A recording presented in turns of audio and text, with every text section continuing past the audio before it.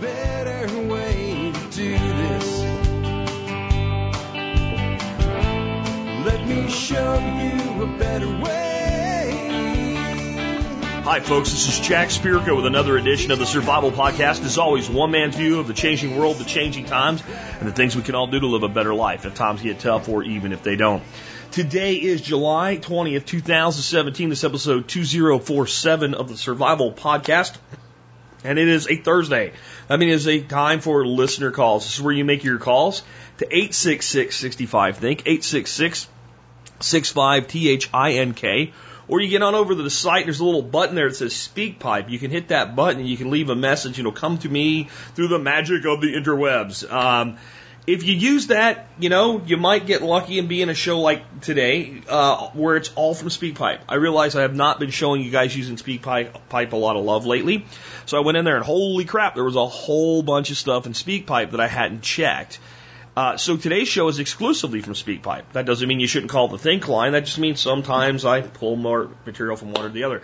Another thing you'll hear today, there's a very common web homesteady, gardeny type thing going on today. That was not by plan. I took these in the order that they came in, with the exception of the last one that I moved to the end, and you'll see why when we get to it.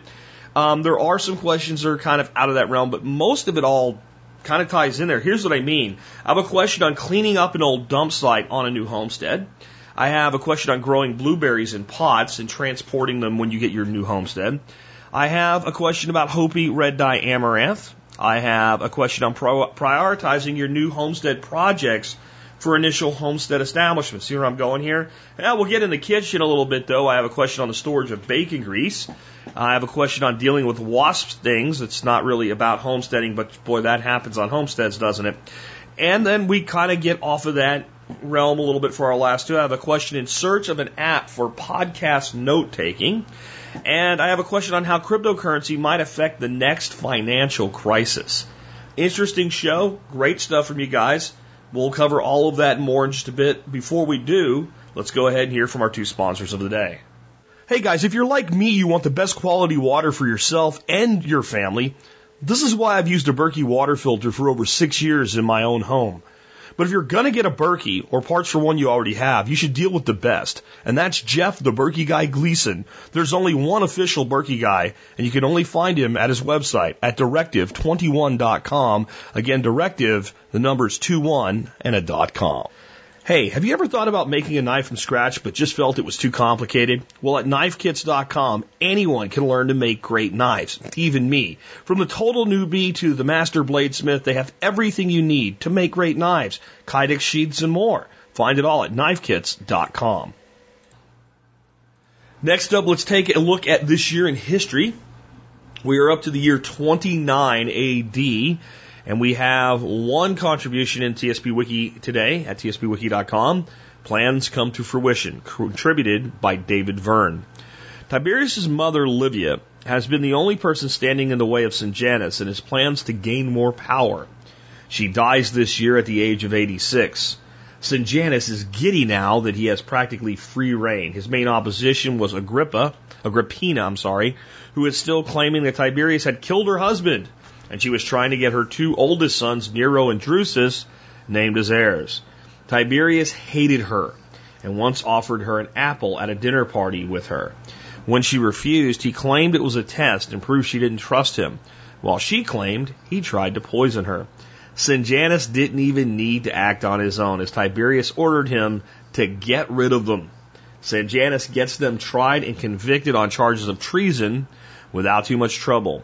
Nero was murdered after the trial, while Agrippina and Drusus are thrown into a prison on the island of Pandaterina off the coast of Italy. Sejanus is now completely in control of all contact with Tiberius and plays the 71-year-old emperor's paranoia.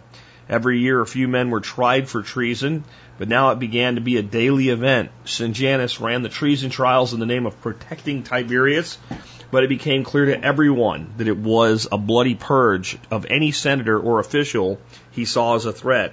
Sejanus had finally gained the power he sought after, but several senators, fearing for their lives, began trying to get a message through to Tiberius.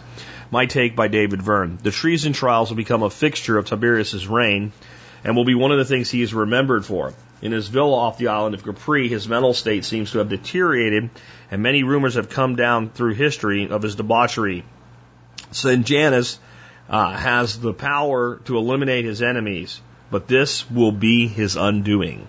A couple of things here. One of the things I just kind of noted just as I'm reading through this is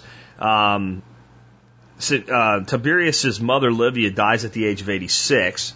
That's interesting because this is supposed to be a time when everybody dies at like 14 or something, right? I mean, again, I want to kind of dispel this myth that everybody in the past before, the last 100 years of modern medicine died in their early 30s or some stupid shit like that. The average age of people, even this long ago, almost 2,000 years ago, with nothing approaching modern medicine, if they were well fed and had decent nutrition and lived in clean conditions, was about the same as it is now. That doesn't mean that modern medicine doesn't help some people who would otherwise die live, because it certainly does. And to say that it doesn't is a gross misrepresentation. But those are generally things like that diseases and illness that would have killed you. It's not just in general people don't make it to 80 or 90 or 100 years of age without all this modern medicine and drugs and pharmaceutical. It's bullshit. And here it is again. The other thing is, so she's 86 and she leaves her son behind as the emperor. He's 71. That means this chick was 15 years old when she had her son, which means she was probably married and betrothed at about 13 or 14. And that's the way things were back then. And we're led to believe it's because why? Because everybody died young. She'll be 86 years old. There are a lot of people that do not live to be 86 years old right now. Of course, they didn't have processed foods and artificial sweeteners and high fructose corn syrup and glyphosate in their food back then either, didn't they? Did they? So maybe modern medicine could do more for us if modern nutrition did less to us, and if the modern pharmaceutical industry did less to damage us, because their goal is to get everybody on something for the rest of their life, because that's how they make money. That's my thoughts on that. And then the other thing is how this just continues, like this ancient Rome is just like this incredible soap opera of a struggle for power. And what amazes me is that, again, people were so intent on having full control when, frankly, you're much better off sitting back and being loyal to the guy at the top and not ever being a target. I mean, that just seems like, from a standpoint of being happy and having lots of power and lots of money, if that's what you really want, the minute that you became emperor at this time, there was like a giant bullseye on you from all directions. Not something that I'd actually want. And this kind of leads me to the fact that I think that we can make a good case that the people that really want total control and total power are psychopaths. Because it's illogical to wish for that. No one should really want that. Then the other thing is it mentions here about Tiberius's debauchery. I think one of the things that was going on a lot in this time frame with all of these people with massive power and money is, these guys could have any woman they wanted brought to them. And there was no such thing as protected sex, and no one understood sexually transmitted diseases. And there was syphilis, even if they didn't recognize it as syphilis, that people would get it, and it would go latent and go dormant for years, and then it comes back with different symptoms late in life. And it leads to something called neurosyphilis, where basically it mimics and in some ways has very similar symptoms to Alzheimer's, but also has like these mad, crazy shit nut job things that it causes people to do. And now you got somebody with limitless power till he dies. It's freaking nuts. And I think if we look at a lot of these people throughout history that were kings and emperors and very high officials that could kill people at will and shit, and they got crazier and nuttier as they got old, I don't think it was just normal aging. I think there was a lot of, latent and then recurrent sexually transmitted diseases going on in these people's heads. Because something like syphilis will go dormant, and they might treat, when it's acute with some, rudimentary form of medicine, and then when it goes dormant, they think they healed it. I think there's a lot of that type of thing in history. My take by Chad Spirko. All right, folks, let me remind you that the main way that you can support the work that we do here at the Survival Podcast is by joining the Member Support Brigade, or MSB for short. And you hear me talk all the time about the over 60 discounts that you get, but let me tell you some of the other things you get. How about 9 free ebooks, including Planting Trees the Low-Cost Easy Way, How to Build Top Bar Beehives, Basics of Sprouting, Building an EPAC Kit, Getting Your Household in Order, Building a Traditional Clay Oven, Building Aquaponic Systems, Secrets of Ballistic Strikings, and Squanto's Garden. All of those are free ebooks that you get only as an MSB member. You can also download MP4 versions of many of our YouTube videos. You get zip files of every episode of TSP ever produced. And how about videos of the workshops here at 9 Mile Farm that we do in the spring and the fall? All of that and more available as an MSB member. You can sign up for as little as $5 a month to give it a shot, or $50 a year. That comes out to 18.3 cents an episode. And with that knocked out, let's go ahead and take your first call today. This one again is on cleaning up an old dump site on a new homestead. Hey, Jack, I'm calling today about a question about, got a property I'm going to be inheriting within the next 5 years or so. It's about 5 acres in Middle Tennessee, and on this property, in the middle of the 5 acres, is a dump site that my family has been dumping and burning trash in for about 25 years now. It's probably about 20 foot by 20 foot in the ground. It's all covered up with grass, and it's got cane growing out of it, but I know there's a lot of nasty trash in there. And I was wondering if should I get a dump truck and a backhoe and completely tear all that out? Should I just leave it alone? Is it going to have any health risks? With this property, I'm wanting to start up a small homestead and then a market garden, so I really want to know if there's going to be any downsides to me having this massive, nasty dump in the middle of the property. Any information you could give me would help. Thank you very much for your time. I mean, that's a huge ask. It depends, right? It depends on so many things, right? So one of the things you have to understand, like if you take all of that material out of there, you got to get rid of it. So you got to pay somebody to take it. And then the other thing you have to do is you're going to have a hole. So now you need a lot of good material to bring back in, which is also another expense. Translation, a lot of money and a lot of energy. So we'd like to avoid this or avoid part of this if possible. So some of the things I would ask then are what exactly was being dumped. If it was mostly food waste and stuff like that, it's compost. And I doubt that's what it is. You mentioned burning. If it was mostly food waste and brush and things like, old lumber and stuff like that, yeah, maybe had some nails and stuff in it, but it was mostly wood, which would burn well, then it's probably not that bad. If we're talking plastics and rubber like tires and milk jugs and stuff like that, then we get into some really icky stuff. If some of that stuff was like from old buildings and stuff and may contain lead or something like that, then we're talking some really icky stuff. Personally, what I would do to make a decision on this is I would take about 4 or 5 soil samples from various different areas and depths and have it tested for contaminants and see, what you're dealing with to begin with. Because otherwise we're just guessing. There's some other things that I would look at. So if you're inheriting this piece of land, is it a small piece of land or a big piece of land? And here's why that matters. It's not a big area. It's not a big area. So if, you could have your market garden and all the things that you want without using that area, then in time, nature heals most wounds. It really does. Now, I would want to get out there with some sort of, maybe a couple commercial dumpsters and some equipment and clean up any big bulk, anything that's going to be in the way, right? Anything that's going to be dangerous, damaging to your animals, make it difficult to maintain the area because it's all grass covered and all. Well, you're going to want to mow that, slash that, whatever. If you're going to want to use that land for grazing, or if it's going to get grazed, then you got to think more about remediation. And again, another thing to think about with that, again, is getting that soil tested so that we know what we're dealing with. And if we're taking some remediation steps, then we can start to actually test again and see how that remediation is going. Now, there are some plants that we can use that are great for soil remediation. And again, the area is not that big. Probably the 2 best annuals that could do a lot to take up a lot of the soil-borne contaminants that are likely there would be Indian mustard, which is a great cold weather plant, and black oil sunflower, which is a great hot weather plant. So you can kind of maybe run those in, especially if you're going to be inheriting it soon. Because I think maybe what I should have said up front is you're going to be inheriting in about 5 years. I guess it's an early inheritance or something like that, planned or what have you. That's great.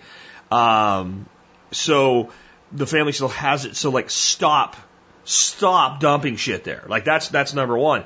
Two, assuming that you can begin remediation now, clear the area, maybe till it, get rid of anything bulky in the way that makes working with it difficult, and plant it to sunflower. There's still time this year to plant black oil sunflower. It's a small enough area you could set up a couple sprinklers or two and run a hose out there and water it to get it going. And then, success it into something like Indian mustard in the fall. And then maybe plant another Indian mustard crop in the early spring, like as early as you possibly can, and then go maybe through even 2 cycles of sunflowers next season. That'll do a lot for bioremediation right there. Here's the issue with that. It's like magic, but not quite.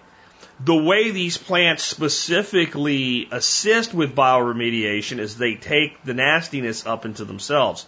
Some of it is broken down into lesser parts by the plant, and thereby it renders it less icky. It's a highly technical term, less icky.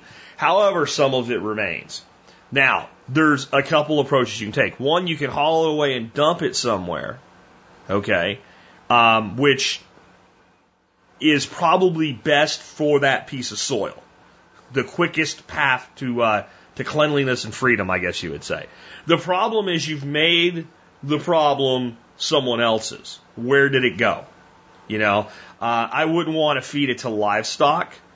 If there were some way to have it processed into like ethanol or something like that, or whatever, fine, I guess, but still there's a waste product, and that waste product still contains, you see what I'm saying? So another way to do this then is to get for this size area and for this type of plants, you don't need much. I mean, we're talking a small chipper shredder, like consumer level $600, $800 model, and just run it all through there. The mustard probably could just be mowed or bush hogged, but the black oil sunflower, those stalks are kind of thick by the time they're fully grown. So, chopped and put through a shredder and put right back to the ground and success the next crop, and keep doing that. And in 3, 4, 5 seasons, it'll do a lot to clean things up. Because again, even though the plant is taking it up, it's going through a bioremediation, breaking down into less and less damaging things. Like I said, in the end, if you left it alone, in time, nature will fix it. That's one approach. That might even be a great first step. Then probably the best bioremediation plant on planet Earth is a willow tree. So assuming it's wet enough or you can get water to it, I mean, one giant weeping willow will cover that area.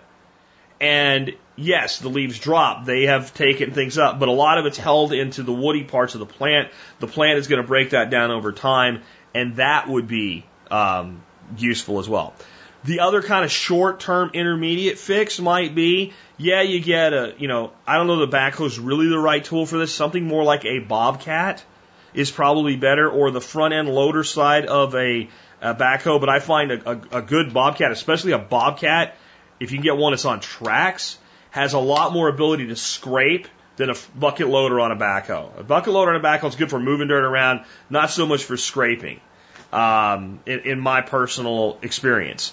And, a truck and haul out, 6 inches of that, and then bring in soil and then go through some level of a photosynthetic remediation program. That might accelerate things a bit because, your worst contamination is probably that 6 inches of soil, because most of your annuals aren't going to get much deeper than that anyway.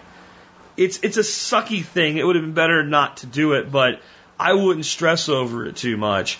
And as long as you're not constantly using that area as a source of food, I wouldn't worry about it. Then my other question is where is it in the landscape?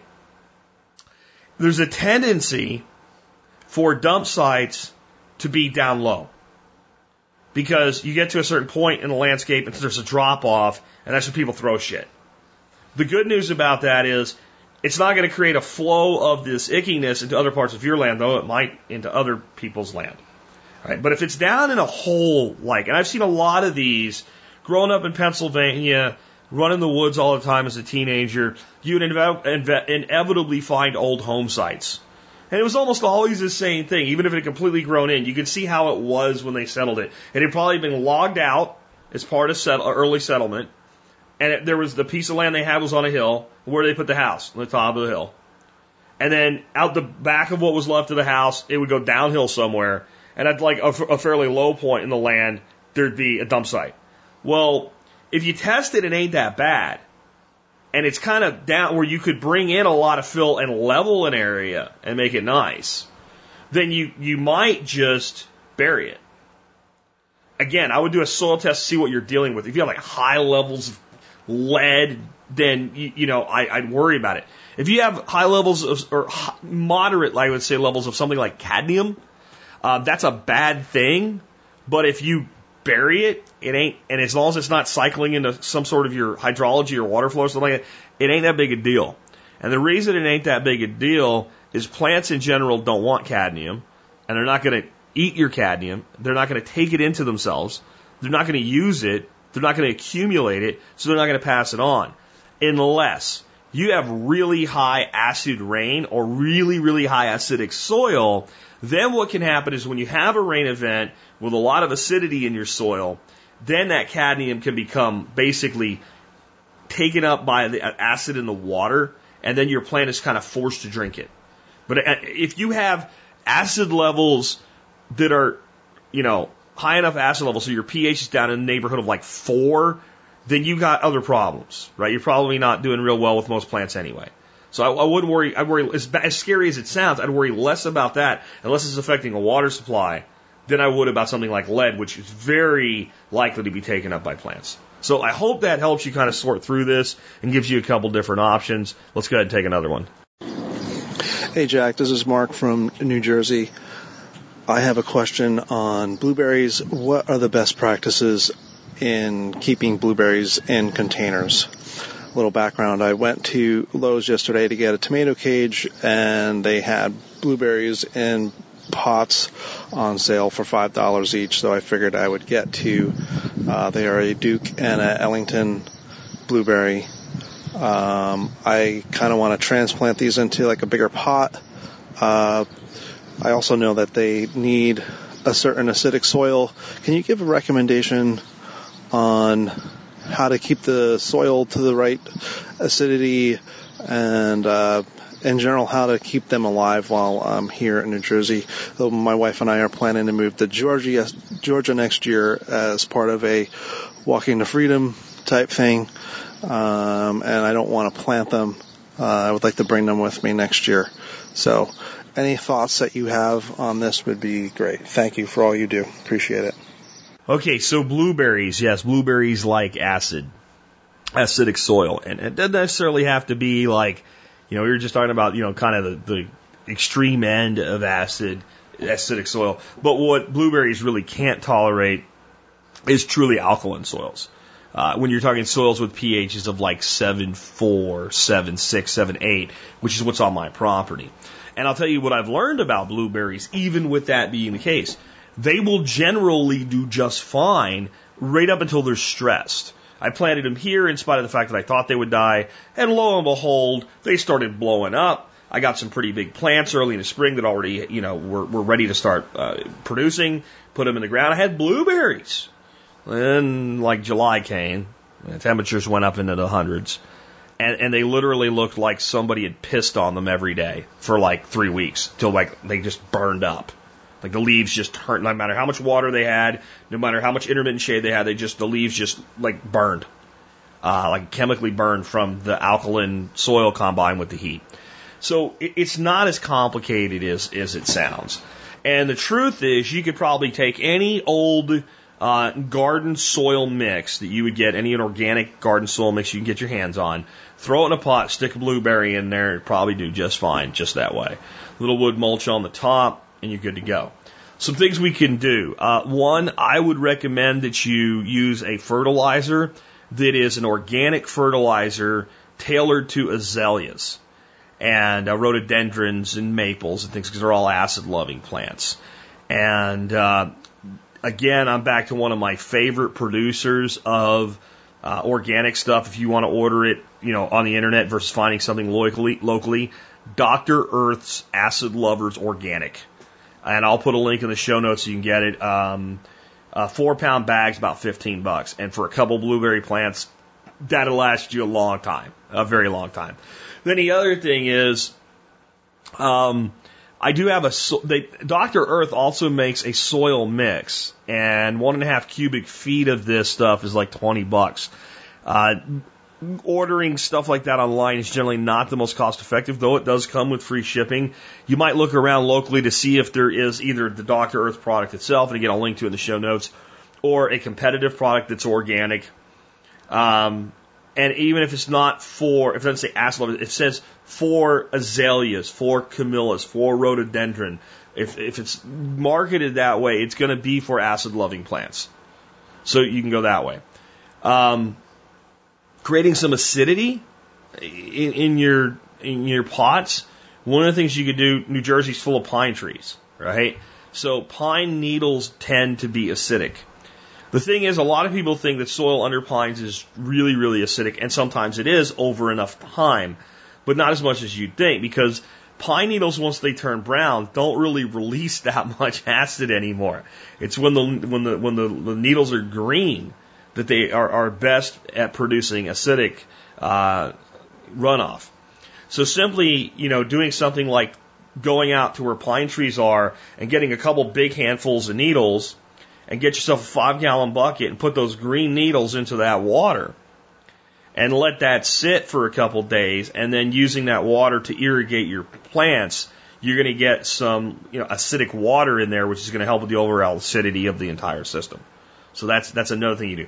You can just simply adjust down the water that you're irrigating with, again, with a couple plants. If you're trying to do this with an orchard, obviously this is a pain in the ass.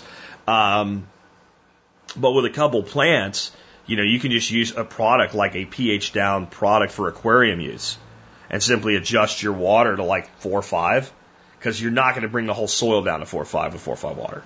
Okay. And then using a little bit of that and not watering all the time with it, but maybe once every 2 weeks, making up a small amount. That'd be another way that you could provide acidity, but it's probably, again, I'm saying probably not necessary. Now here's where I give you the part you may not want to hear. Think long and hard before you, pot up these blueberries, grow them out for a year, and move from New Jersey to Georgia with them. Here's why. I did the same thing, not with blueberries, but with other plants, some dwarf peaches and stuff like that, when we knew we were going to be moving to Arkansas. Instead of putting them in the ground, I put them in these big pots. I took care of them. They're a pain in the ass to transport. They take up a lot of space. You're always afraid you're going to damage them. They don't like being transported. You see what I'm saying here? So you picked up a couple of blueberry plants. I'm going to bet you paid less than $10 a piece for them this time of year. They were probably on clearance. And so now you're going to take a couple of blueberry plants and let's put a high level value on them. Grown out for a year, maybe they're worth $20. So we got $40 worth of plants that we're going to put ourselves through hell to move 800 miles to save $40. Do we really want to do this? Because I thought it was a good idea until I moved them, 400 miles, and it was a place I went to all the time, and I had the ability to just throw them in the back of the truck, put a tarp over them, and take them up there. And we went back, like I said, we went back and forth all the time. But then somebody's got to take care of them, so I took them in the colder part of the months, put them in the shade, and it worked. But I was just thinking of all the things that could have fit in that space, especially stackable things, because they're not stackable, when I was doing it. So what did I do? When I got there, I planted everything, and when we knew we were going to be moving back, I did not even think about doing something like that again. In fact, anything that was in a pot, either given away, planted in the ground, fed to an animal, or eaten, or gotten rid of. Because all those plots stacked into each other took up one little spot instead of the whole back of a pickup truck. And when I went up, I pretty much took a pickup truck load of plants up. And in the end, it worked, but logistically and economically wasn't worth it. Now let's look at this another way. You live in New Jersey. Here's the good news. New Jersey is a fantastic state for blueberries. Most of the soil around you is acidic. It is a very acidic place. Slightly acidic soil is good for gardening. Better than slightly alkaline and better than neutral. That's why you live in the garden state. It's about the only thing New Jersey has going for it is it's easy to grow shit there. So you could use native soil when you plant them and lighten it with some perlite and some peat moss. And that could be your soil mix if you're still intent on putting these things in a pot. Or you could find a really nice place on your property, plant those blueberries, use some good Dr. Earth's, or other fertilizer, mulch it with pine needles, just mulch it with green, they'll turn brown over time. Make it look really, really nice. And when you go to sell your house a year from now, you have 2 established, beautiful blueberry plants. And they'll probably be worth more to that buyer than they will ever be worth to you 1 year into it.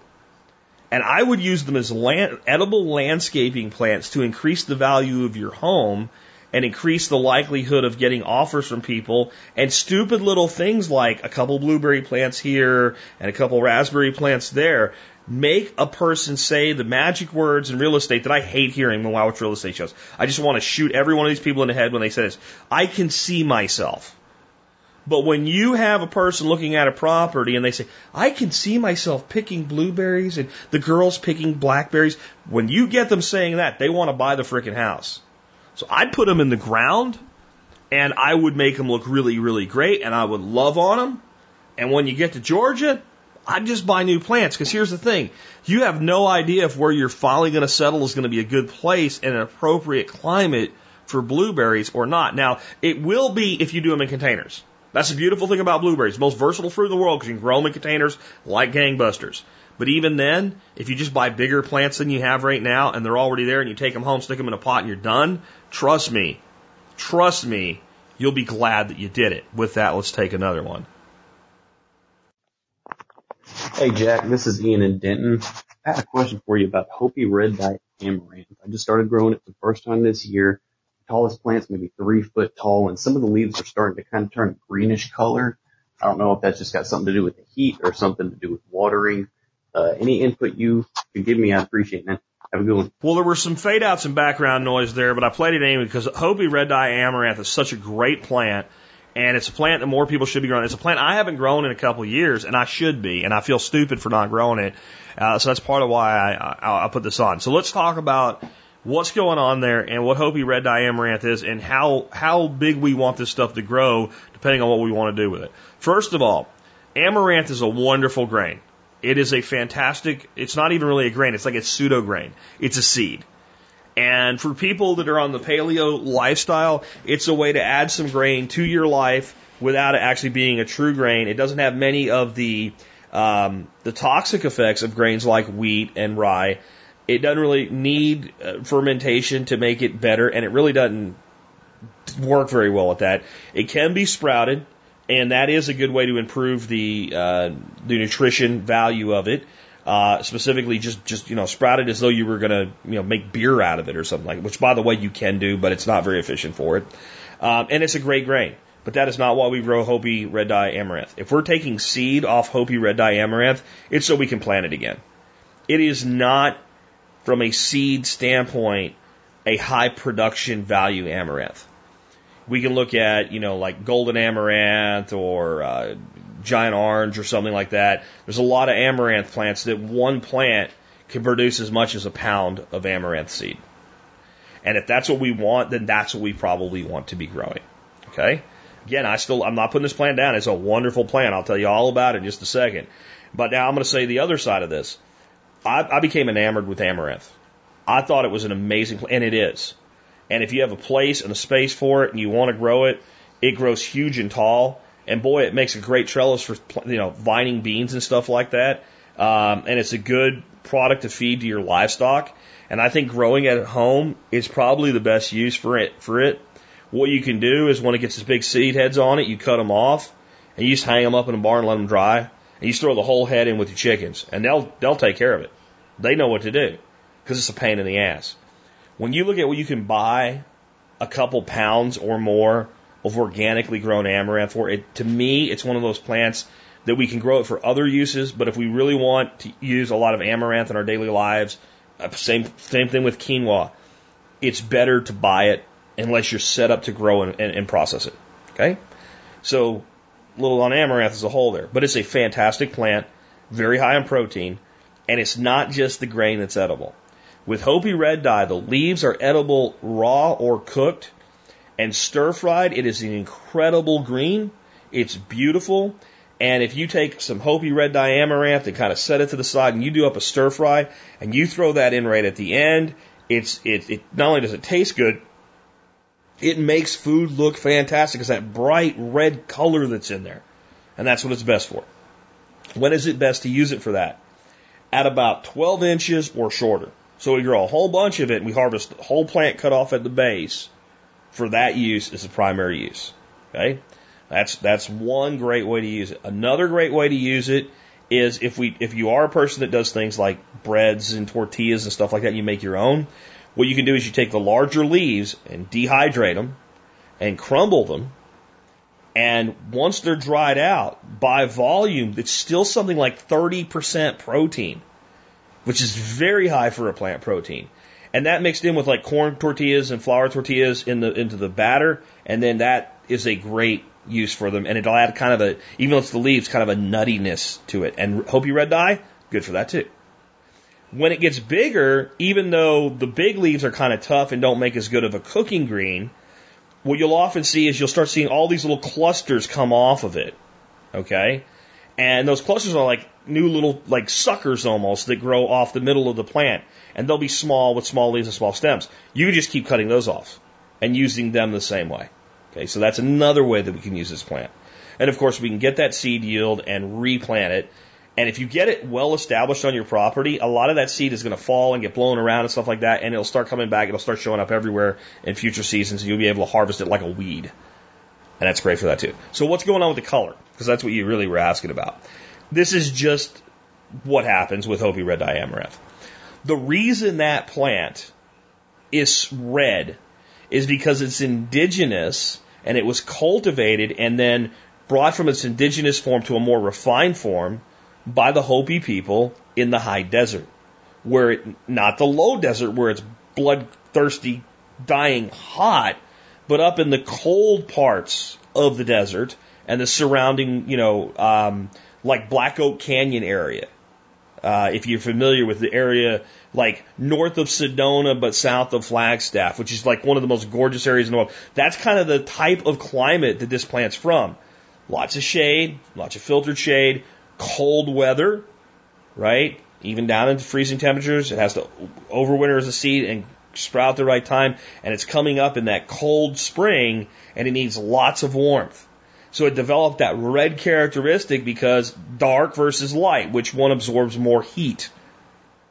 Dark.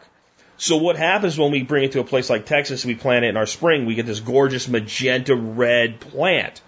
And then as it matures and it's got more heat than it needs, remember, for that plant to be able to photosynthesize, it has to have chlorophyll. Right? It has to have, and chlorophyll is green. So the red is the addition of something that overpowers the green. It is not the absence of green. That plant was always green, but if we take green and we cover it with dark magenta red, we see red, not green. So what the plant does is go, I'm getting more heat than I need, and it drops that pigmentation, revealing its true underlying color. And there's nothing wrong with it. It'll taste just as good as it would otherwise, but it won't look as good, especially in your food and things like that. But again, by the time the plant does that, it's generally pretty large, and you'd only be taking the shoots at that point anyway. So I hope that makes sense. And the message here is plant a shitload of it, and plant it in maybe some this week, some next week, some the week after that. So you have it at that 8 to 12 inch height for a very long period of time, and let some of it grow tall so that it reseeds itself and you get a seed yield as well. And you can still, again, like I said, use little bits of it mixed in with other greens by cutting those young shoots. Because once it gets big, it gets kind of stringy, it's just not as good. All right, with that, let's go ahead and take another one. Hello, Jack. This is Michael from Monument, Colorado. My question is about setting priorities for a new piece of property. This property is 5 acres at 7,400 feet above sea level in Zone 5B.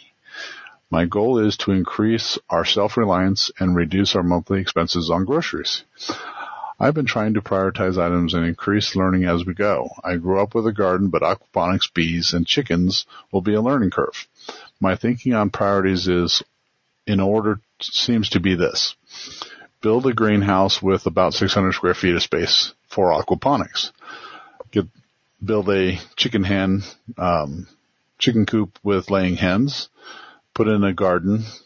Get some bees. We do have a local bee shop in Monument. Then planting fruit bushes and fruit trees.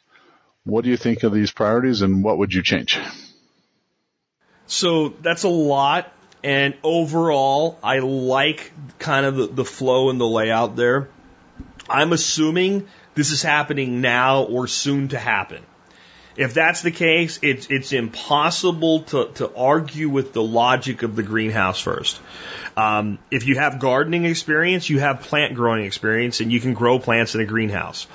With 600 square feet, I mean, you're looking at something like a 20 by 30 greenhouse. That's fairly large. You can certainly have plants growing in the ground inside the greenhouse or in raised beds inside the greenhouse. I would definitely recommend setting aside a portion of the greenhouse where you can have some shelving to do your plant starting and things like that. And I would think really hard, though, like, do you really want to go that big? Now, here's two sides of that. Number one, no one ever says, gee, I wish this greenhouse was smaller because I have too much room in here. Never happens. However, when people do end up saying that's like, gee, I wish I could keep this greenhouse warmer. So in your climate, which gets very, very cold, a greenhouse only goes so far. It'll be nice and toasty warm in there during the day. You get wonderful sunshine. There's some things you can do to harvest heat and create heat and thermal batteries in there. But in the end, by morning, most greenhouses end up whatever the temperature is outside. Unless you get like insulated walls, you only have your glass on the south and maybe east and west facing sides, partially there. You use reflectors to get as much light in as possible. You have some type of thing where you can close things up. Maybe you're doing a thermal battery.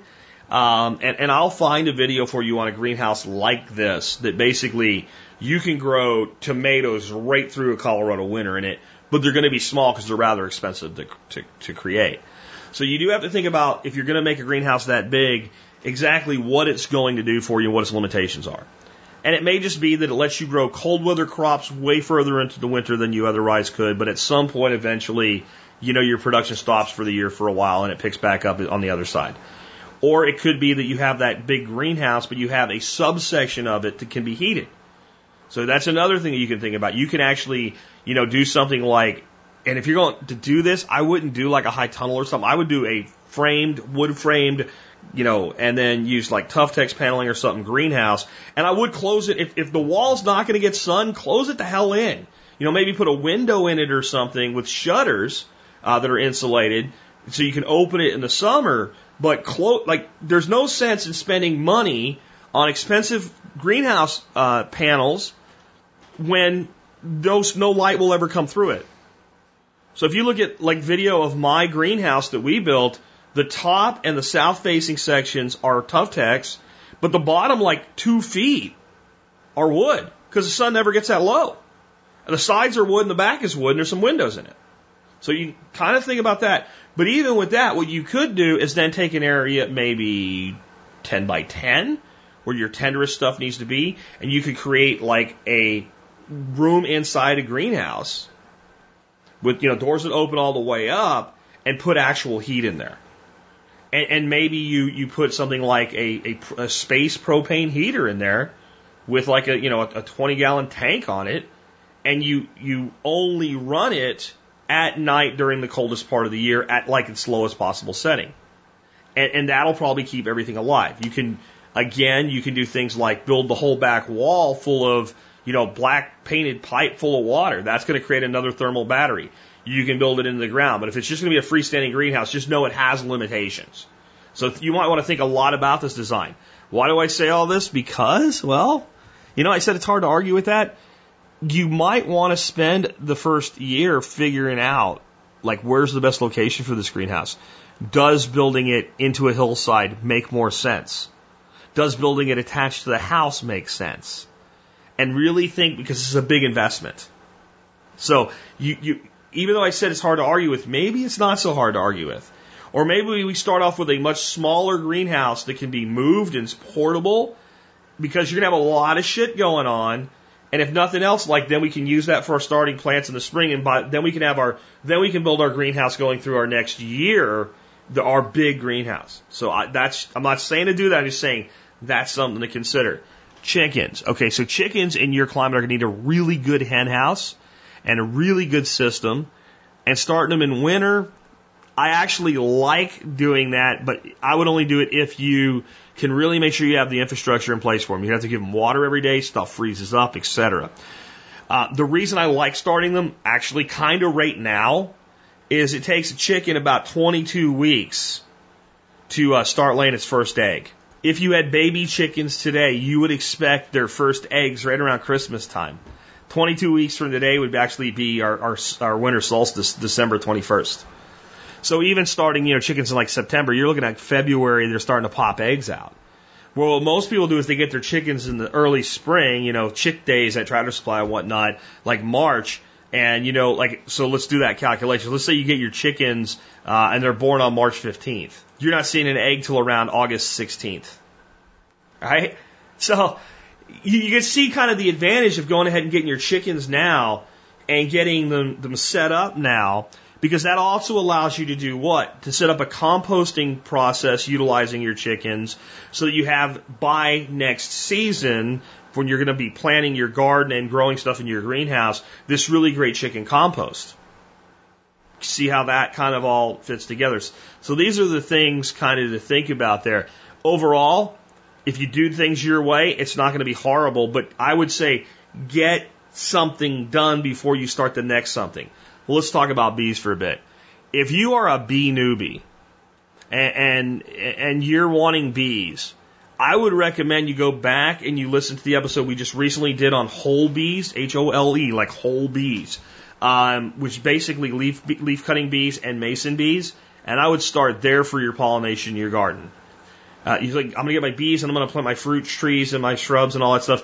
Those plants aren't going to need pollination for a couple, 3-4 years. Do you see where I'm going with that? And that means that if you haven't actually developed a lot of flowering plants on your property, there's not a lot for those bees to work. You're going to have to feed them more. And, bees are an animal that's like livestock. They have to be fed, and it takes some time to develop a skill set with. Having a mentor is extremely valuable. And, mason bees and leaf cutting bees, it's like 15 minutes of work a year versus a couple hours of work a week. And for someone trying to get everything off the ground and you want pollinators on your property, and we need to be helping these native pollinators, and if you're doing these whole bees and setting up habitat for them, it's very inexpensive, it's very easy to do, it's not much work. You're going to, by the very nature of what you're doing, actually be propagating other native bees that use that type of pollination or that type of housing. And by setting up different size tubes and all, it's so simple. You set it up, you don't mess with it. Winter, you harvest your cocoons, you put them in the refrigerator. Spring or summer, depending on what kind of bees they are, you put them back out. They do their thing, your colony grows, everything's much easier. So I would hang, if anything I was going to hang fire on, it would be that setting up honeybees. Unless you're really, really into learning the craft. And the good news about that is you ain't doing it till next spring anyway. You're not setting up bees right now. I mean, I guess if you have a beekeeper who's willing to sell you an active hive, which you're going to charge a premium for, but generally you get your packages or your nukes or what have you in the spring. That's the only time you get them. There's a very narrow window there. So I would kind of get the homestead buzzing with all of your plantings and everything, and I would actually personally target bees not for this spring, but for next spring. And I would go ahead, and if you're there already, you could still have time to get over to, again, I'll put a link to that show about whole bees, and they have links to their website, and get like the bee chalet and get your leaf cutting bee set up, and go ahead and order your mason bees for the spring. And the reason I say to start there is you give them the habitat, and then pretty much they take care of their own shit. You don't need a bee suit. They don't sting you. You don't have to worry about, and it takes a long time, I think, to become good as a beekeeper. And you got all this other stuff to do first. So I would push that to the end. The other reason for that is you bring bees in, they get up and going fast once you know what you're doing. Okay? A tree, if we don't get the tree in this spring, okay, then that tree lost a year of growth. A year. And it's much easier to go buy a pound of honey than to buy a tree that's a year older and plant it. And I would also say look at planting some trees and stuff like that this fall. I wouldn't do anything that alters your ability to do any kind of, hardscaping in the future. And I wouldn't get too out of hand with anything, but if you can get some, good fruit or nut trees that are good for your climate, fall, when they're dormant, is a wonderful time for planting. And just don't get too, worried about how. Plant them, make sure the root crown's above the ground, put them in place, and let them do their thing. There's a real case for just planting some from trees and shrubs and letting them be. They know what to do. Let's take another one. Jack, Erica's recent segment on different cooking oils and whatnot brought up a question. How long does bacon grease or bacon fat, whatever you want to call it, store in the fridge? What I do when I cook bacon, I strain the grease off into a Pyrex container, cover it, and put it into the fridge. And I've had that stuff last well over a year. But I guess the question is just how long is it good for? My answer to this one on bacon grease is I don't know, but it's a long time. My grandmother had like a stone crock that she dumped bacon grease into. And she didn't store it in the refrigerator. It sat next to the stove. And I'll admit it, I have a ceramic crock sitting next to my stove with bacon grease in it. And what will eventually happen is it'll start to not look so good, or it'll get some mold on it. And whatever's in there, we throw it in the microwave to loosen it up, and we dump it out and we start again. And that's what it takes before we do. I've never had bacon grease go rancid on me. I know a lot of people say fats and oils go rancid really fast and whatever. I just haven't. And I'd say refrigerated, all that gets to where it lasts longer. And I just don't even worry about it. And I don't know if there's any published numbers. And Americans have stopped, fat's evil. And most people throw all that wonderful bacon grease away today. I don't do anything except kind of keep an eye on it. If it doesn't look right anymore, I stop using it and start over. And I've never really even worried about the shelf life on bacon grease. If there's anybody out there that has like an official number or something like that, or best practice other than just keeping it in a ceramic crock in the refrigerator, please let us know. But I do the same thing. I looked on Amazon because I had people ask about it for an item of the day review for like a crock with a strainer and all. And in the end, we just went to like the food, not the food store, like one of the stores that had like cookery and stuff in it. And we just found this white with a lockdown lid ceramic food grade crock. And I just take the smallest strainer you can get, the little colanders like you use to strain spaghetti and stuff like that. Little bitty one, like a little, smaller than a minnow net size. And I just stick that on the top of it and dump my bacon grease in there and throw all of the crumbles away. That's it. That's all I do. And I don't worry about it. I don't think you should either, honestly. And my grandmother, I swear to God, I never saw her empty that thing out completely and clean it. And it was there for years, sitting on the side right next to a coal stove. So I can't really tell you that there's much different I would do. Let's take another one. Hey, Jack, this is Aaron in North Texas, looking for some advice on what to do with a wasp sting. Details a little bit is I'm a landscaper, work outside, and recently been getting stung by wasps that are building nests in bushes that I've been trimming. Usually getting it on the hand, but, hands are all blown up, painful, and looking for any advice on what I could do to reduce the swelling and take away some of the pain. I've been using the bone and tissue ointment that you recommend on Amazon, but it doesn't seem to be doing a whole lot. Of course, there's Benadryl and Tylenol, but I'd rather not take a whole lot of that. Thanks for any advice. Looking forward to hearing the answer. Bye. Okay, so on wasp stings, if you get wasp or ant bites and you have whole comfrey leaf and you kind of crush that up and rub it on it right at the initial sting, it is helpful. But it's not the best herbal remedy for wasp, bee, and ant stings. But again, it can be somewhat helpful, and it's better than nothing if that's all that you have. But what makes comfrey so awesome is it's what's called a dermal and tissue regenerator. And that's why when you have a really nasty scrape on your arm, if you treat half of it with comfrey and half of it you leave untreated, the part you treat will heal so much faster.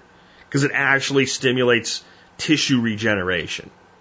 And that's what that Dr. Christopher's product is great for. Bruising, sprains, strains, broken bones, abrasions, and scrapes. And we never use comfrey on what, folks? Deep wounds. Not because we're afraid it's going to get in there, but because it's such a good dermal regenerator, it could actually cause the top of the wound to heal before the bottom of the wound and trap infections inside. That's like it's a one danger point there. So it's better than nothing, but it's probably not that great for wasp stings.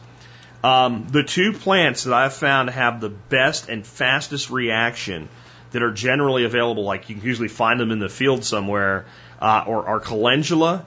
And I'm not talking about Tagaste's marigolds, the marigolds you see around, true marigold, pot marigold, calendula. And even better than that is plantain. Plantain, I don't know what it is, but man, that stuff, it has almost an instant de-inflammatory action on wasp stings. I was at Ben Falk's quite a few years ago, so 5 years ago now, and I came walking out of his studio, and there was a big, huge thing of bee balm and echinacea and stuff like that. Really gorgeous thing he had there, and there happened to be some of those the big red wasps, the paper wasps. Those things hurt, man, and I happened to brush one with my leg, and it stung me in the calf.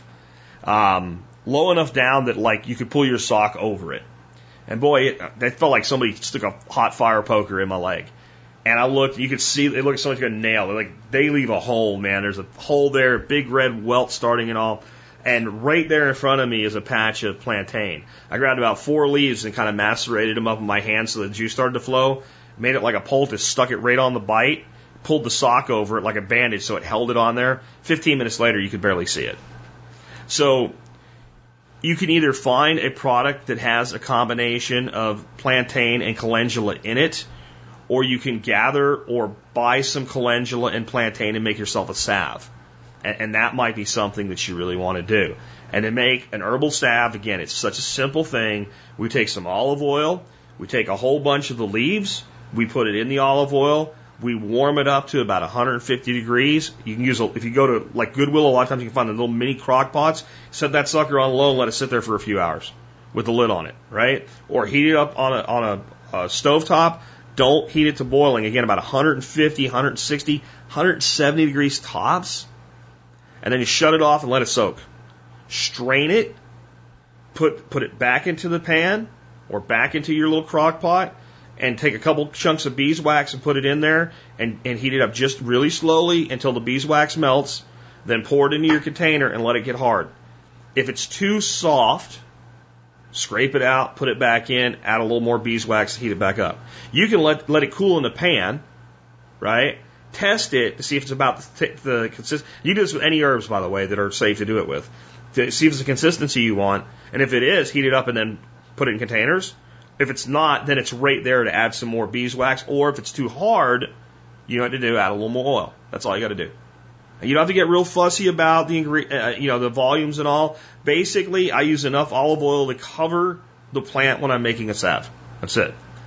Another thing that works really fantastic on wasp stings, and a lot of times like there'll be products like Afterbite and stuff like that. If you look, that's what they have in them is witch hazel, and you can buy a big bottle of witch hazel for like $1. Used for like cleaning and stuff like that, and it has just almost an immediate effect on the inflammation and bringing down a wasp sting.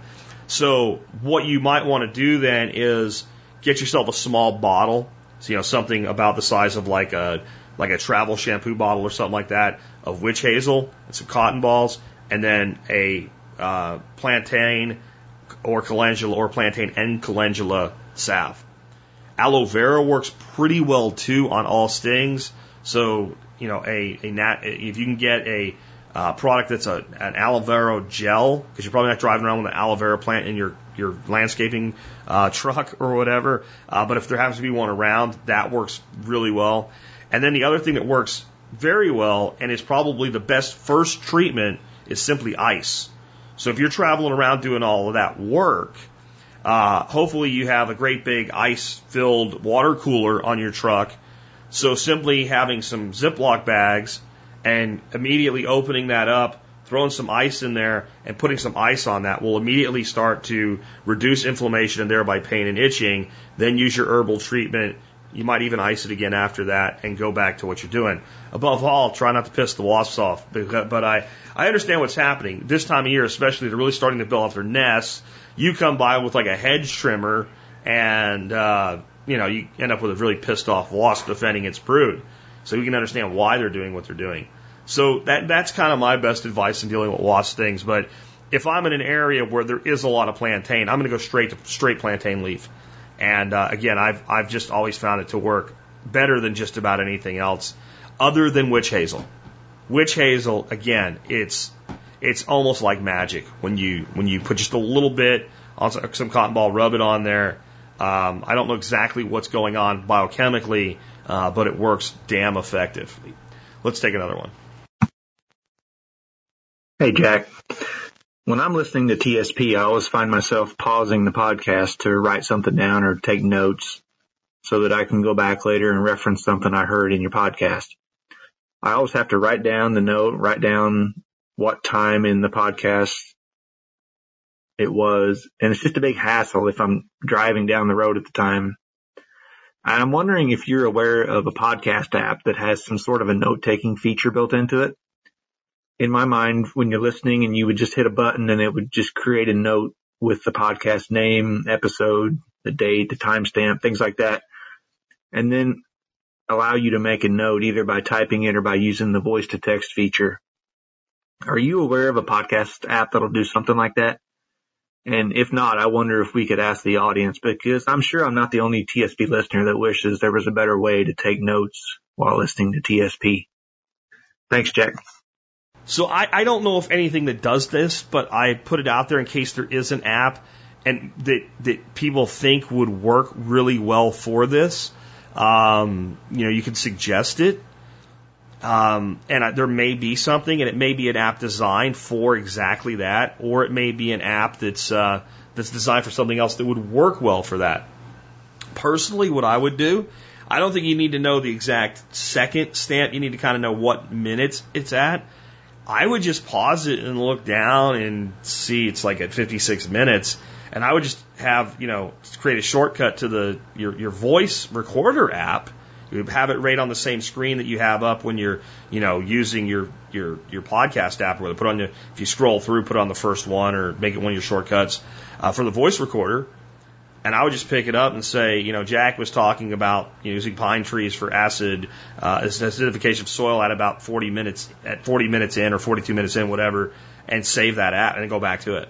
And then just review your own little voice recorded apps. That if I needed something like that with what I have available to me now, because you're not going to sit and write down stuff, that's what I would do. I am not the most useful person for things like this, because I was the kid in high school that sat there that looked like he was a stoner, not taking notes, not paying attention. I really was paying attention, and I didn't need to take notes because I just remember what was said if I was interested in it anyway. So when I'm listening to something that I'm interested in, there's occasionally I'm kind of spacing out, and what was that? And I'll rewind it. But if it actually mattered to me, I'm going to remember it. So I'm not a good resource with, like the old note-taking thing. I'm not big on it. But that's the first thing that comes to mind, is just using voice memo. Anybody that does this and uses anything for it, I know there's a thing called Evernote, but I don't think it really is great for what you're asking. I'm not really sure. I have people recommending it to me all the time. I'm like, I don't do things that way. But I appreciate the recommendation. I just don't. So anybody can help this guy out. Let us know in the comments section of the blog today. And if you come up with a good solution, I'll put it out in a future episode. Let's take another one. Hey, Jack, this is Josh from South Carolina. My question is, what role will cryptocurrencies play in the next financial collapse? Details. In past financial troubles, we've seen run on the banks try and get money out, like in the 1930s. Recently, the head of Germany's central bank stated that cryptocurrencies will make the next financial crisis much worse. Essentially, he was saying that they would have trouble making loans in the future because of the decreased liquidity, I guess, from everybody taking their money out and put it into crypto. Seems like there's a push to blame crypto for the problem, or at least partial blame created by the central banks in the first place. On our side of the pond, in America, you have a bill on the Senate floor right now called Combating Money Laundering, Terrorist Financing, and Counterfeiting Act of 2017. In it, they basically list cash, Bitcoin, prepaid mobile phones, retail gift vouchers, and electronic coupons, all as evil and used by terrorist criminals. I'm paraphrasing, of course, but that's kind of what I got from it. Just wondering what your thoughts were on how crypto will play out after/during the next collapse. Will people see it as a great alternative? It is. Or will government propaganda cause a greater crackdown, leading to maybe Zcash, Monero, Zencash, increasing in value or in importance to us? Thanks for everything you do. Love the show. Bye. Let's start off with the second side of this, the second half of that call about the whole, there's a bill before Congress and it lists Bitcoin and it lists gift cards and coupons and all as evil and used by terrorists. No, it doesn't. This is one of the most overblown, overreacted to thing I have ever seen come out of alternative media. Everybody going apeshit about it. Even Activist Post kind of went apeshit about it. And Vin Armani, who's tied right in with him, came in on one of his shows and just basically tore up his own source and said, hey, we're overreacting to this. Let's talk about, this is about money laundering. And in this bill, it lists things like cash and bank accounts and blockchain or cryptocurrency and gift cards as things that are used for money laundering. So here's my question before everybody goes apeshit over that. Are they? And the answer is yes. I mean, do you know what most of the phone scammers are doing right now? And I don't know how the hell anybody falls for this shit. They have these call centers in India. And they have an auto dialer that'll call and say, you've received a call from the IRS. Please call us back at. And somebody will answer the phone like, hello, this is Agent Phil. No shit. I mean, that's how it is. It's ridiculous. And they'll try to get you to pay off a debt you supposedly owe with gift cards from like Target or like something like that, over the phone. Go buy the gift card, give them the number. And I guess the fact that they're running entire call centers doing this must mean people do it. And they have, the other one is like the Microsoft scan. You'll be on a website, it'll say, stop. Do not restart your computer. Our technicians have detected a virus. And then you'll call and you'll be like, hello, this is Steve from Microsoft. Oh, you're calling about the virus. I mean, seriously. And then they'll be like, you can pay us in Bitcoin, or they'll say something like, come on, really? But gift cards is actually the one they're using more than anything else. We take Amazon gift cards here at the Microsoft. Like, come on. So, but this is being done. And drug deals are being made. It's like, this stuff's happening. Now, a lot of the stuff that's being done that's illegal fall under what I call a victimless crime. And I think we need to end all of the drug prohibition. Yes, I'm a good, solid anarchist there. Yes, I do. But, you also have to look as a pragmatist at what government is trying to do and what you would expect them to do that's reasonable within their own rules and laws and within the accepted general rules and laws of society. So this bill does not make owning Bitcoin illegal or give the government the ability to seize it just because you have it.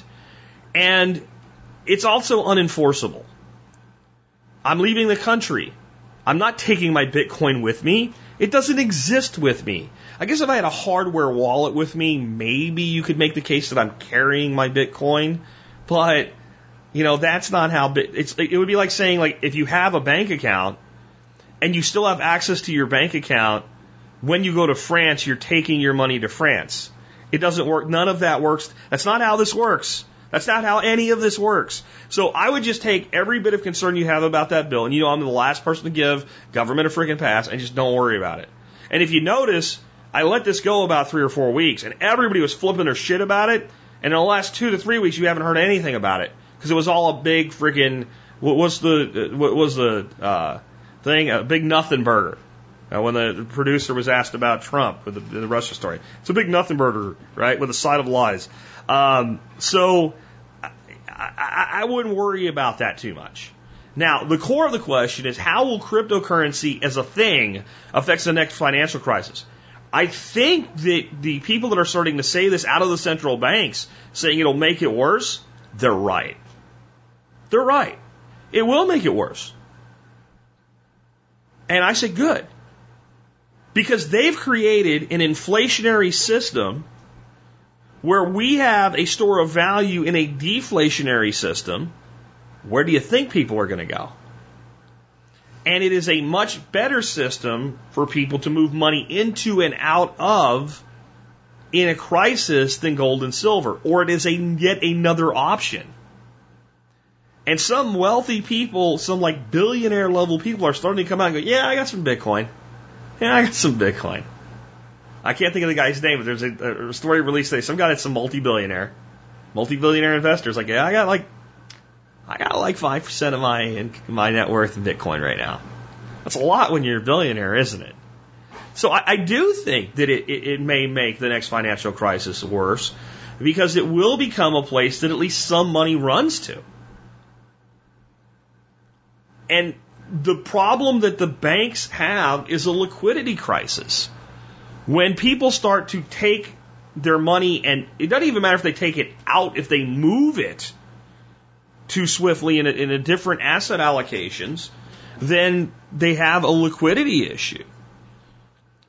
And that's why, the bailout that everybody was against in 08, and on some levels I was as well, but under this system, that's the only thing they could do. They shoved money into the hole until the hole was filled. And then where'd the money go? It's gone. It went in the hole. It went in the hole. It's gone. It's never coming out. It's just disintegrated. It was absorbed by failed debt. It's never coming back. Gone. They created it out of thin air and shoved it into the hole. And they had to do that. Now, do I think it will have as big of an impact as I guess it was the chairman of the German central bank or European central bank said? Probably not. Probably not. Because what people generally do is they run to cash. And historically, people run to the U.S. dollar. When the euro has a crisis, people go into U.S. T-bills. Short term. Medium term. Even if they get negative interest rates, they don't give a shit, because the dollar has consistently been the most stable currency out there. Even when it's dropped in value or what have you, it's been the most stable against the other global currencies there's been. That's why we have the most debt of any nation, because people like holding their money in dollars. And if you're Germany or Australia or Japan or China, you don't hold your money in dollars as in dollars in a bank account. You hold it in U.S. debt instruments, U.S. bonds. That's how you do it. So, I don't know. I'd like to believe that they're completely right, and in the next financial breakdown, people will freak out and haul ass full tilt bore into Bitcoin. Because I'll make lots and lots of money if they do. So, it's easy for me, since I want that to be the case, to say that probably will be the case. I think that, kind of in league with our interview yesterday, Bitcoin has a long way to go before it gets enough mainstream acceptance that the average person or the average investor will say, hey, I need to, as a safeguard, put some money over here right now. The other side of that, though, is I keep saying, if 1% of the developed world, the hell with the whole world population, the affluent and middle class parts of China and India, Europe, the United States, the first world parts of Central and South America, Australia, if 1% of that market says, hey, out of my money that's put away, that's savings, retirement, etc., I should have $1,000 worth of Bitcoin. Holy shit. I'm just saying, holy shit. And again, before you go out and buy $10,000 worth of friggin' Bitcoin tomorrow, remember, I'm out until we know what's happening with the soft fork and SegWit and all that other stuff. People are going, Jack, but it's up. Yeah, it's right up where it was when I sold it. Okay? Right now today, it's like right where I sold it. So, okay. We don't know. And I'm telling you, I think people are being set up for a skinning, and it may be that nothing bad comes from August 1st at all. And I think even if it's not going to happen in a bad way, everything's going to sail right through and be okay. There's some big fish, some big old whales out there in the investment world that are going to work hard and take short positions specifically to drive down Bitcoin, and they plan to buy on the other side of that short. And I think it's still a small enough market and a small enough market cap that a little bit of coordination like that, I don't think it can suppress it or exaggerate it long term. But fluctuations, baby, they can create them like crazy. And I mean, if you look at Bitcoin as a whole, it's a trader's dream. It's up and down all the time.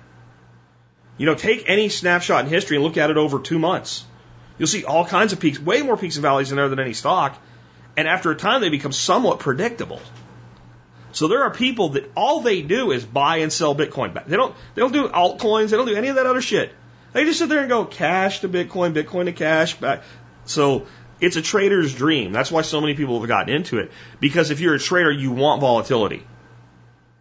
If you're a holder, you want long-term linear growth. If you're an investor, you want long-term linear growth. If you're a trader, you want the dips so that you can buy on them, and you want the highs so you can sell on them. I'm not a big-time trader, but I understand the mentality of a trader. So that's my assessment of that. With that, we've come to the end of another show. I'd like to thank everybody that submitted content for today's show. I really enjoyed talking about this very topics today and getting deep into some of the homesteading stuff. If you'd like to be on a show like this, remember 866-65-THINK, 866-65-THINK is the number, or use the speak pipe at the Survival Podcast website. Call from a quiet location, make your point or ask your question up front, then give me the details. You'll be more likely to get through screening and get on the air.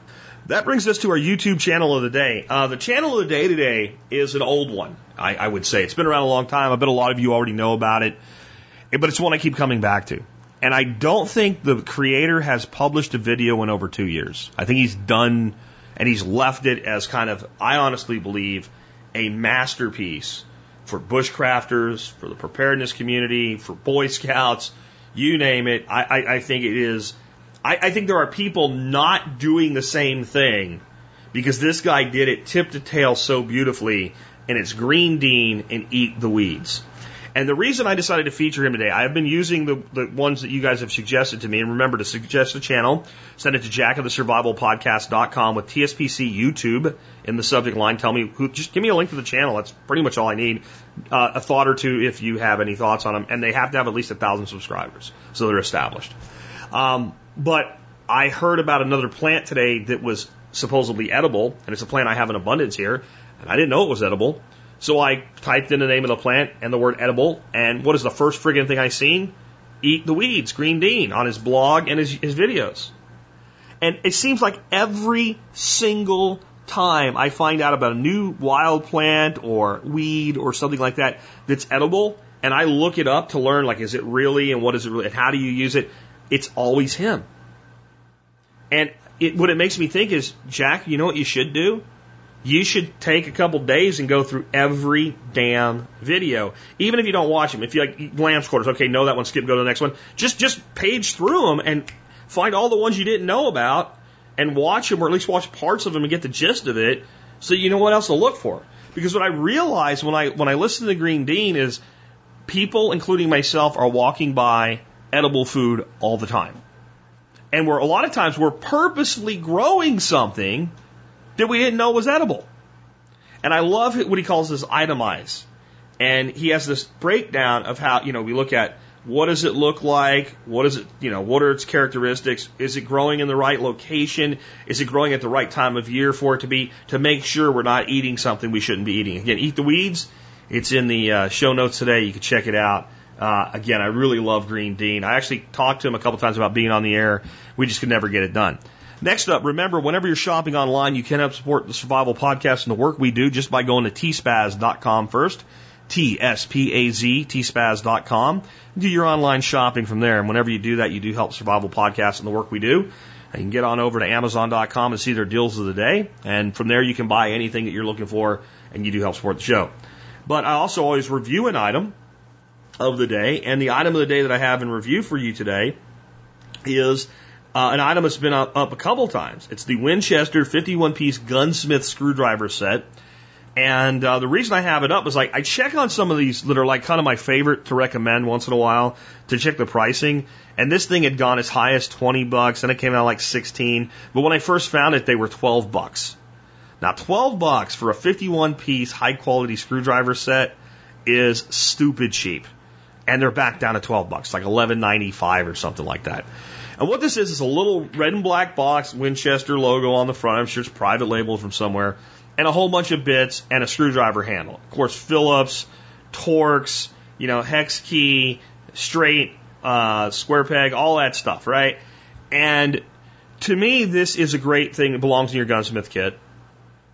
It's not a high-end gunsmith screwdriver stuff, and I have higher-end screwdrivers that I recommend, for your main gunsmithing kit if you do a lot of gunsmithing. But if you're a tinkerer, you kind of tinker around with guns once in a while, but you don't get serious about it, this will probably do 99% of what you need.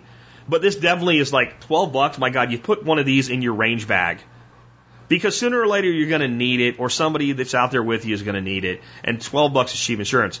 But in the end, it's not gunsmithing that I care about. It's the fact that this will turn stuff that needs to be turned. And man, this glove box of the truck, guys, maybe your bug out kit. I mean, this is a multi-tool on steroids, basically. I have quite a few of these just kind of located around different places, so there's one close when I need one. Just a great deal, and way too close or way too far out to really be thinking about Christmas yet, but I would say as gifts. These are a great little gift for the handyman type person, whatever. Maybe not the person that you'd want to get a really nice gift for, but the person you just need to get them something, or the person you get them a really nice gift, but you also want kind of a little, at Christmas time we call them stocking stuffers, right? Great toolkit. Let me just give you what's in here.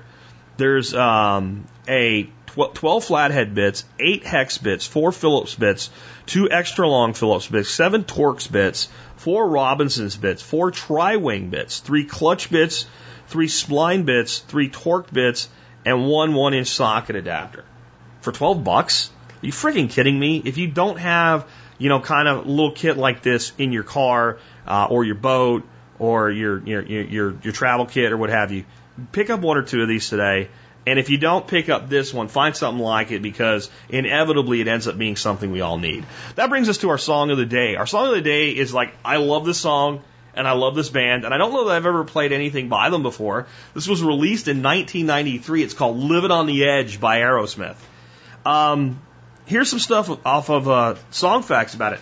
This song talks about how the world is a crazy place, but people remain stuck in their routines and refuse to change. According to Aerosmith autobiography Walk This Way, the song was inspired by the Los Angeles riots of 1992, which took place after white police officers accused of beating a black motorist, Rodney King, were acquitted.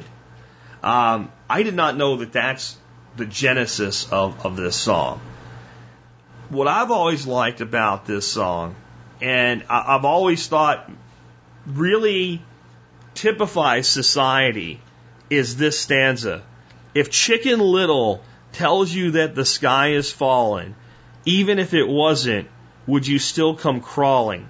Back again, I bet you would, my friend, again and again and again and again. Chicken Little tells you the sky is falling, even if it wasn't, would you still come crawling? And of course, Chicken Little's not the greatest source of information in the world anyway, if we know that little nursery rhyme, is he? Right? And I think this is exactly how society is manipulated by the media. This all in this one little stanza by Aerosmith. Right? They turn the news on and say, oh, you gotta be afraid of this. Oh, shit, oh, no. Like, and a week later, friggin' nothing happened in relation to that. And they're scaring the shit out of you about something else. I mean, I talk all the time about politicians being puppets on a string and having the hands of lobbyists and the corporatocracy and the oligarchy up their ass.